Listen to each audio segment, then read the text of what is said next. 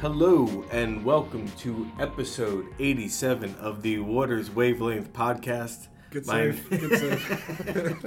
My name is Anthony Blake and I'm the U.S. editor of Waters Technology, and I'm with James Rundle, the news editor of Waters. Hey everybody.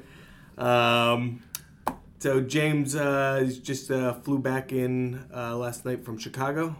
I did. Yes. We'll discuss in a little bit some of the interesting things you saw out there, and then briefly touch on margin rules with Phase 2 coming into effect this month, and then already firms are kind of starting to look at the Phase 3, which will be have to be in compliance by September 2018. So we'll hit on that.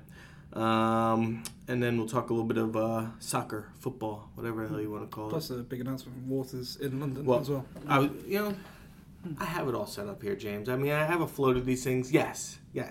So there is a big event coming up in London, okay? It is the Waters Technology Innovation Summit 2017. It is being billed as the first European event that focuses exclusively on the fintech industry from a capital markets perspective. That is a bold claim, isn't it? It's a bold claim. I mean, from a capital market, so we're not talking about retail banking, we're talking about capital markets. I think that we just drilled into enough of a niche that we can kind of pull off that claim. We can claim first mover advantage on this, yeah. And I think that Tab has one, Tab Group. I think they have something similar in New York, though. So this is Europe's first, so we gotta be clear on this. This is going to be on November 15th. It will be at the Hilton London Bridge, at the Hilton at London Bridge. I'm gonna guess that's what that means. Yep. I don't know. I don't know how you put that together, but I'm a genius. Let me tell you. This was all pulled together. We had an advisory board panel that included people like Michael Colo from AXA, J.P. Rangaswamy from Deutsche Bank, Sarah Biller, Sandbox, Barry Chiller from HSBC, Barney Dalton, Aspect Capital, Oliver Bussman, who many of you know from UBS and from Bussman Advisory, big blockchain guy. And Stuart Carmichael Schroeder's, as well as some others. It's pretty impressive advisory board, actually. It was a very good advisory board. They kind of helped put together this agenda. And speaking on it is going to be Magdalena Kron. Sorry, it took me a second to look at that name and be able to properly pronounce it. Head of Rise London and VP Open Innovation at Barclays. Eli Hardwick. Ellie? Yeah. Shut up, Jim. Head of Innovation at Deutsche Bank. Oliver Harris, Head of FinTech and in residence at JP Morgan, who in a couple weeks you'll be hearing from him. We're going to have him on the podcast at the end. Yeah, at the end of September. He will be joining us on the podcast to kind of just randomly. I didn't even know he was going to be at this event. Stuart Carmichael's going to be there, and Michael Nashus.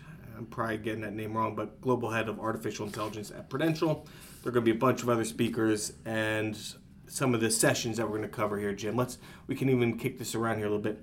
Innovation mentality. Got to have the right cultural fit, which for big, banks, big sell-side institutions, that isn't always easy, kind of changing into that kind of mindset of being a fintech kind of firm. They think, oh, well, as long as we have an open development plan in our office, then we're just like a Silicon Valley firm. Yeah. Doesn't quite work that way. When it comes around to sort of bank regulation time, they say, oh, no, we're a technology company. Yeah, exactly. They're going to look at harnessing innovation within the financial services industry, opportunities, hurdles, and lessons learned. Leveraging machine learning, AI, and human intelligence. You had to know machine learning was going to be a part of that. I think it's mostly focused on it, right? And that's kind of a lot of the panels are going to be focused on. That's kind of the theme for this conference. I think so, yeah. And that's why we've been doing some of these webinars that I've been hosting recently, kind of build up to this. We're going to have a case study creating a successful client and fintech partnership. Elevator pitches how to do elevator pitches from 3 innovative fintech startups, blockchain and DLT, overcome RegTech. We got it all, man. This thing is gonna have it all. It's gonna be good. November 15th.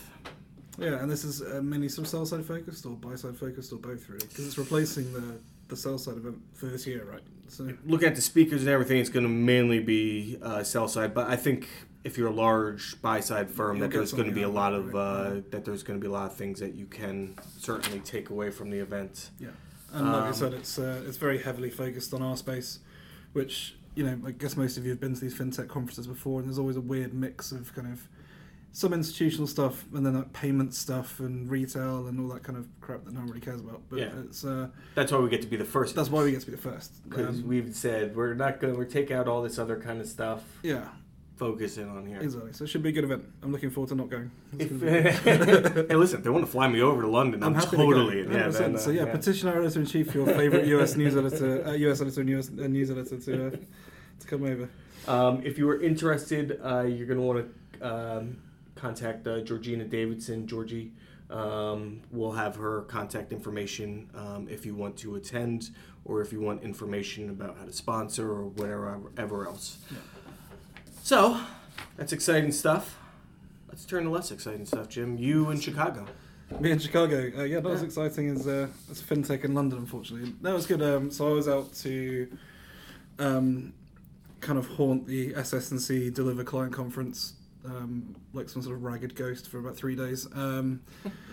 But it was actually really interesting. So, I mean, often client conferences can be a bit kind of sales pitchy, and this was, don't get me wrong. Sure. Like, a lot of it was SS&C talking about what SS&C is doing, as you might expect. It'd be weird if you went to an SS&C client conference and they started talking to you about what trading technologies can do for you. That's the thing I found kind of strange when I was there. Was when I was the conference floor, and there were sponsors from like ICE Data Services and Morningstar, and like it was like a kind of mini conference in itself, but no one was on any panels.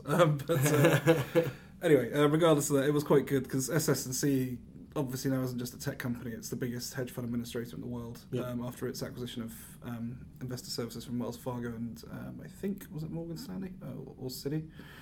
It was probably Citi. I think it was Citi in 2015. So there was a good mix of the kind of end users there, from small sort of single family offices all the way through to asset managers and everything else, and I got to meet quite a few of them, so thank you for everyone who put up with me and to SS&C, of course, who facilitated a lot of that. But was there anything, you know, as you were talking to just some of the people there, were there any common threads, any kind of themes that kind of developed? Yeah, I mean, it did vary, as you might expect, by the profile of the person you're speaking to. So the family officers were kind of more concerned with, I guess, talent, because a lot of the guys I spoke to, there's one chap from Longview said that I think the lowest tenure of an employee there was 15 years or something like that. So they tend to hire people and retain them, and that's their big challenge. Mm-hmm. Then you got through to the other end where people were worried about the usual sort of trifecta of regulation and cybersecurity and technology sort of acquisition, I guess, to a certain extent. But the interesting thing, I guess, you know, this kind of came off the back of Hurricane Irma and Harvey as well. A few guys from Florida there who I spoke to said that, you know, their offices are kind of 3 feet deep in standing water at the moment.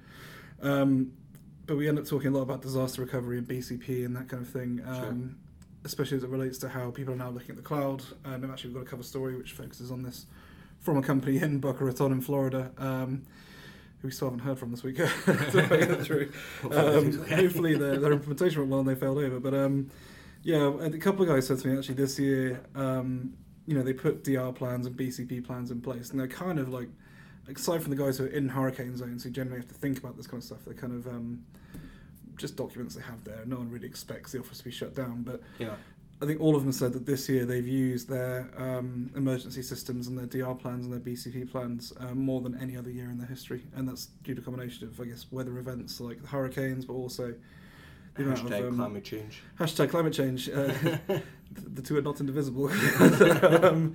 But also because of just the sheer amount of, I guess, terrorist activity as well this year. So you've had attacks in London and Stockholm and even in Finland, I think, a few weeks ago. And even in New York and Times Square, which wasn't a terrorist incident, it was just a drunk guy in a car driving down Times Square. But they're sort of saying it's become this grim ritual now where they activate their employee check-in system they all have, and everyone has kind of like Facebook's. You can. Well, it's exactly like that. Yeah, a lot of guys have that system where it'll ping your phone and you have to kind of respond and say you're okay or you're out of danger and that kind of thing. Because a lot of these guys have global offices everywhere, and it's hard to keep track of them. But that was one of the really interesting things that came out. But I thought, just generally the way that a lot of firms, I think, even the small family offices, were keeping an eye on things like MiFID II. They're not regulated to the same extent, obviously, as the bigger asset managers, and they have exemptions because they're under a certain AUM or they perform a certain activity. But even they were saying they were sort of thinking of hiring regulatory experts just to keep an eye on the direction of where it's going, because I think you had this conversation with somebody about the New York cybersecurity regulations. It doesn't apply to some of the buy-side guys, but they were saying it's a harbinger of what might come down the road for them, and that was just a really strong theme that I got through all this, that everyone was kind of looking ahead and thinking, well, regulation isn't something that's fixed in time. It can change at any moment, whether due to political reasons like a change of administration or due to market events like a financial crisis or a crash or whatever. So they're all sort of looking at it and going, well, maybe we need to start being on top of this, which I think is a massive change in mindset from where a lot of buy-side firms were even 4 years ago, 5 years ago. It's incredible, and what we're going to see over the next couple of years with privacy through GDPR, stuff like that, and then cybersecurity with the NYDFS, GDPR, NIST, stuff like that. Those are going to really start to take center stage, and in many ways, firms are just the regulators don't really know what they're doing, because you can see by how broad some of these descriptions are, how the definitions are all over the place. So I guess it's probably best practice to have somebody that can help navigate those waters at least a little bit. Or even on the bigger buy side, they won the battle over the SIFI designation, the Systemically Important Financial Institution thing. But that hasn't really gone away. It's just been kind of put to one side, and all it takes is another IOSCO Secretary General who's quite keen on doing it to sort of bring it back again. So I think a lot of people recognise that they've had a bit of a reprieve for a few years, but that ain't going to last forever. Sure. Yeah. Well, and speaking of regulation, I'm so good at these transitions. Let me tell you. Segues. Looking at the news events from the week, James, if you want to read some of his coverage, he has one good story up there right now from SNC Advent targets order creation with Genesis release, where he spoke with a couple of, they were hedge funds or family office? One guy was just an investment advisor, wealth manager type thing. The other guy was an asset manager.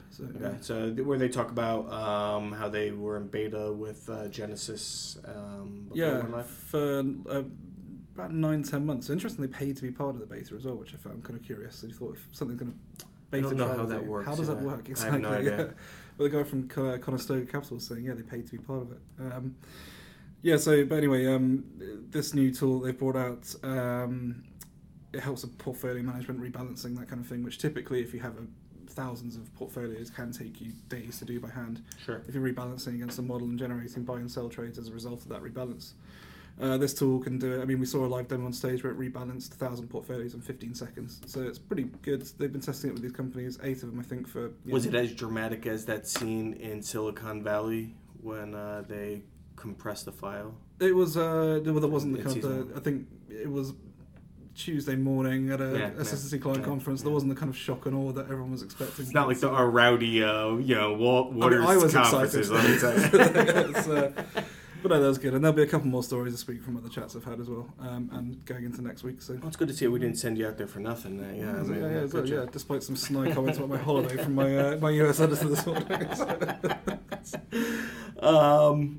So to go along with the regulation theme this week, AcadiaSoft, they released open source code to help mid-tier firms, we'll call Phase 3 firms, adhere to new non-cleared derivatives transaction reporting guidelines for initial margin. This is all stuff. I'm just rambling out words right now. That's why I have James in here. But basically, Phase 2 firms, Phase 1 went last September. They went live on it. Phase 2 this September 1st. Phase 3 will be 2018, and then 4 or 5 coming later. Yeah. The idea here for AcadiaSoft is to kind of become, they're just trying to become a one-stop shop for 3, 4s, and 5s, so that, use this open source code. It's free. By the way, we have these other services that help you because you need more than just the open source code. So it's for the SIM model, right? I think that's what they're doing it for. So they had a thing beginning of August where they're all over this like a cheap suit, obviously, because it's kind of their bailiwick. But they kind of did a weird thing for a vendor and then kind of launched a consulting service around this as well. So they're really on top. And it's It's tough. Each firm has to have its own initial margin model, and it has to be approved by the Fed, I think, as well. So each firm has its own intricacies and idiosyncrasies it needs to work out. Phase 2 is not really going to be anything. I think there's like 6 banks involved in Phase 2, and none of them are US based. But Phase 3 is when a lot of the banks who have somehow, through alchemy, not even them, some of the bigger ones who, by various forms of financial alchemy, have escaped Phase 2, are now in Phase 3, and there is no more excuse. And also the large asset managers as well, who, as we all know, no one cares about it until the asset managers come in, because the banks are expected to deal with it, and then, as you say, the kind of the mid-tier regional banks as well. Yeah, I mean, so users of the code, you still have to first obtain a license from ISDA for production use of SIM. And U.S.-based firms will need approval from their lead prudential regulator, whoever that may be. Which is generally their state's sort of federal commission or reserve or whatever it is. So, can read that story online. I'm not really sure. Again, like I said, Phase 2 went through without a hitch. Phase 1, day 1, I remember Peter Madigan wrote a story about it where there was a little bit of a shake-up since it was the first one, but it seemed like after, that... Well, I think, by a month everything cleared up. I mean, the initial margin side is not as complex, I think, as the variation margin side, which was March this year. Okay. And that involved just this kind of enormous effort to kind of repaper a lot of agreements, which relied on previous ways of doing it. And I'm not sure if everyone's even compliant now, actually. But, it's still a big thing. Still think people need to be aware of, I think, and all these changes coming to derivatives markets where essentially everything's going to be cleared, whether by hook or by crook or whatever you call it. There is going to be a way of posting collateral against trades in a systematic manner, which, judging by what happened in 2008 and onwards, isn't necessarily a bad thing. Yeah. Well, so those stories, we'll link to them. They're all online. We're going to have a light week this week. We will have some guests for you as we head on into September. But, so figure, we meant to get to this a couple of weeks ago before the beginning of the EPL season. We were going to look at some soccer. Mm-hmm. Figure we have a Brit over. Might as well start, tapping into that knowledge base. We've been talking about boxing so many times that I want to talk about my sport now. Well, it's been quite a change since Dan left. When Dan and I were both sports nuts and American sports nuts, so we always seem to be talking about sports. So. We've kind of branched out. We've rounded out some things. Globalization in play, man. I like it. It's beautiful. Yeah. So, James is you're a Tottenham fan, right? Yeah. Not so much. No, I'm the mighty Blues. Chelsea, for those that don't know. Imagine our listenership just dropped by about 50%. Yeah. I mean, and they'll never come back. They'll never come back. No, never come back. A bastard from Stamford Bridge. EPL. How's it gotten off, and fine, more importantly, where are we heading here into the season here now? So the EPL season begun. Chelsea had a disastrous first half of their first game against Burnley. Yeah, they went 3-0, right? Yeah, exactly. And then at that point, all the commentators were saying, well, this early in the season, you don't want to put forward any prognostications, but is Chelsea's title defence in trouble? 45 minutes of the first fucking game. It's like the Patriots losing their first game of the season. Exactly, right. It's over. It's over. Dynasty's dead. And then we kind of came back and we should have actually won that game, but through a few kind of errors on our part. And then we've won every game since, culminating, of course, this week in our mighty demolition of Karabag, the Azerbaijani superstars. Azerbaijanis. In the first game of the Champions League, 6-0. I mean, Jesus, why do you even put these teams in there? I mean, if you look at our group, it's Chelsea, who won the Premier League last season, Atletico Madrid, Roma, Karabag. They must have looked at that and gone, well, it was fun while it lasted, guys. See you later. What upsets me is that Armenia's never been able to get, FC Yerevan or something like that across into, something. I would love to be able to, on one time on TV, be able to watch Chelsea absolutely doing some team from Armenia. That'd be fun to watch. How Azerbaijan can get a team across, I have no idea. I've literally no idea. I mean, I don't really follow the Champions League too much, because I prefer the Premiership actually to watch it, but I don't know how the Azerbaijanis got in there. I mean, it's sort of... Well, I know there was a little bit of a controversy because the midfielder for, I think it's midfielder, for Manchester United is McCharrian, or whatever the hell his name is. He's Armenian, and if they had to go and if they got put into that group with the team he played there, I can't pronounce their name either, then he wouldn't have been able to play because just security concerns. They were like, Really? we're not going to send, just because the Armenian Azerbaijani war that they had there over Nagorno-Karabakh. Right. Oh, so putting the fans together wouldn't necessarily be a great idea. Exactly. Okay, It just doesn't make That's, any sense to have that kind of situation. Yeah, no, that makes sense. Yeah. So I'm happy you guys at least went and did them in 6-0. 6-0, which is cool. I think is the record actually for the first Champions League game. Lost that margin, which no one was kind of. I mean, Karabakh is not a name that strikes fear into the hearts of football fans everywhere. I was surprised by the Juventus guy. I went down I was surprised to by White that as well, Horse. actually, Juventus owned them. Yeah. And just a couple months later, they look dreadful. Their passing was Yeah, they look dreadful. tired, didn't they? Like on their feet in the first game. I mean, they were leaving Messi open right in the middle of the box. That's kind of somebody. I know he's a little bit older now, but maybe, I mean, this is always the point, I think, this season where you kind of have some teams who almost from the start decide whether they can be bothered with Europe this year or whether they want to focus on the domestic championship. And they'll put a second string team out and they'll rest their players. Or if you're Arsenal or someone who's got no chance of winning the Premiership, you'll just go full hog just to get some silverware. But yeah, I mean, back in the EPL, I think it's going to be a good season. I think United look really strong. Manchester United, you saw that against the game against Basel as well. Mm-hmm. Where they looked pretty Who's tasty. the guy, Lukaku. Lukaku.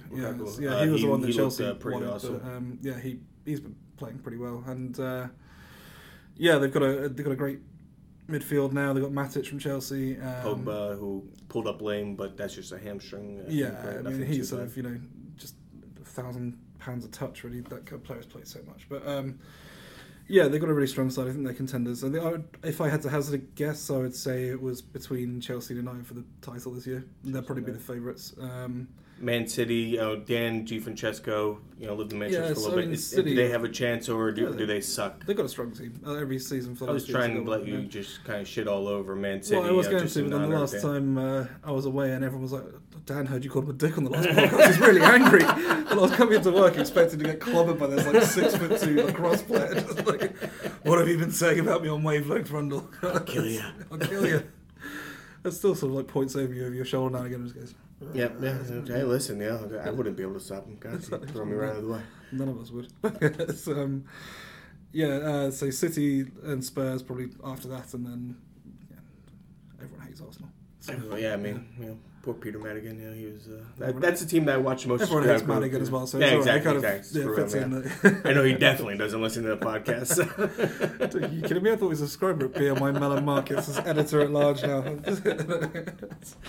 But no, a big good season. I think a lot of good football coming out. End of the MLS as well, so it's kind of a good little transition period where there's football pretty much every day, and the World Cup qualifiers as well. So, Or you could just watch American football and just be entertained by that. Okay, yeah. I'm trying to get to grips with it, trying slowly but surely, and my wife is trying to explain the rules to me, and I kind of get it. Isn't that cute? It's cute, yeah. She does it for baseball as well. She is obsessed with sports to a degree that is unhealthy. So Giants, Rangers, and Yankees, and I suggested the other day I quite like the Jets, and so she didn't speak to me for about 3 hours afterwards. But, so I kind of get it, but as a rugby fan, it's so similar, obviously, in a lot of ways, but it's just so stop-start that I can't, without having a deeper knowledge of the game, it's hard for me to really appreciate kind of the strategy, the tactics, and everything. Honestly, I'm a big football fan, but only the Patriots, if they're playing Thursday night, like they played last Thursday, I'll sit down and I'll watch the whole Patriots game and see the commercials. Otherwise, either get the Red Zone channel where it's just constant football. There's no commercials or anything like that. Right. It's great, costs a little bit of money. Or just go to a bar and a bar has all the TVs on. It's a great way to spend a Sunday. Speaking of football, actually, me and Tim Murray, who used to work for Waters, I was out in Chicago with TBM. We did catch the Broncos game, I think, which was on the end of it on Monday night. Yeah. Maybe you can clear this up. So, last shot of the game was a field goal, I think, which the Broncos might have took, or someone else. We'll get the team. Then he had to... San Diego Chargers, that's it. And then... or they're not LA San Diego, Chargers, this is so confusing with American sports. So he took the field goal, and he got it, and that would have let them win the game, or at least draw it, I think. Yeah. For them, for some reason, he had to retake it. I'm not entirely sure Coach why. called a timeout right before he kicked. It's one of those stupid little things. You're joking. That's what it was. So he fouled up the kick. And then they did a second time, actually, where he missed it, I think it was. And then the third time, I think he then finally just fully missed it or something like that. That's it, yeah. It's stupid. I mean, it's no way, people come in and are like, oh, football, everybody talks about great football. Honestly, unless you were born with it, I don't see how you get into it because it really is such start and go. So many stupid, arbitrary rules that exist. Really, really difficult kind of sport to watch. Speaking of arbitrary things, one thing that really did piss me off this weekend was NBC's new... Have you heard of NBC Gold now? Gold. So we pay for the sports package for the cable at home. We Sure. get football and everything like that, and it's great. So you get the Premier League, Champions League, I think it's Fox. Now NBC is doing a thing where they want you to pay $50 extra to watch 1/3 of the Premiership games per season. It's just a horrible little money grab. I don't get it. It's all for the rugby, an extra $60. sort of. So wait, you get to watch all the games? So all the games are screened on NBC now. Okay. Same as last season, but 1/3 of the games, and this weekend it happened to be the Chelsea game. are now on this service called NBC Gold, where you have to buy a pass to watch it and that kind of thing, on top of what you pay already. It's just like, guys, come on, you know? It's almost like they have this really good product that you want, Yeah. and that they're putting a price tag to it. Well, it's almost like they can think, I can charge them twice for this, and they're not going to do a fucking thing about it. They're just going to They play. just know. They just know. Bastards. By the way, if you'd like to subscribe to Waters, we can... and we'll leave it there. Again, November 15th. You can go get to see Victor Anderson, John Brazier, Aglos Andreu, yeah. They'll all be out there for the event, I would imagine. And unless we can talk them in, then probably won't be seeing us there. And if you have any questions on that, Georgina Davidson, she can help you out. Anything else, Jim? That's it for me. All right. Well, thank you so much for tuning in, everybody, and we'll see you next week. Cheers.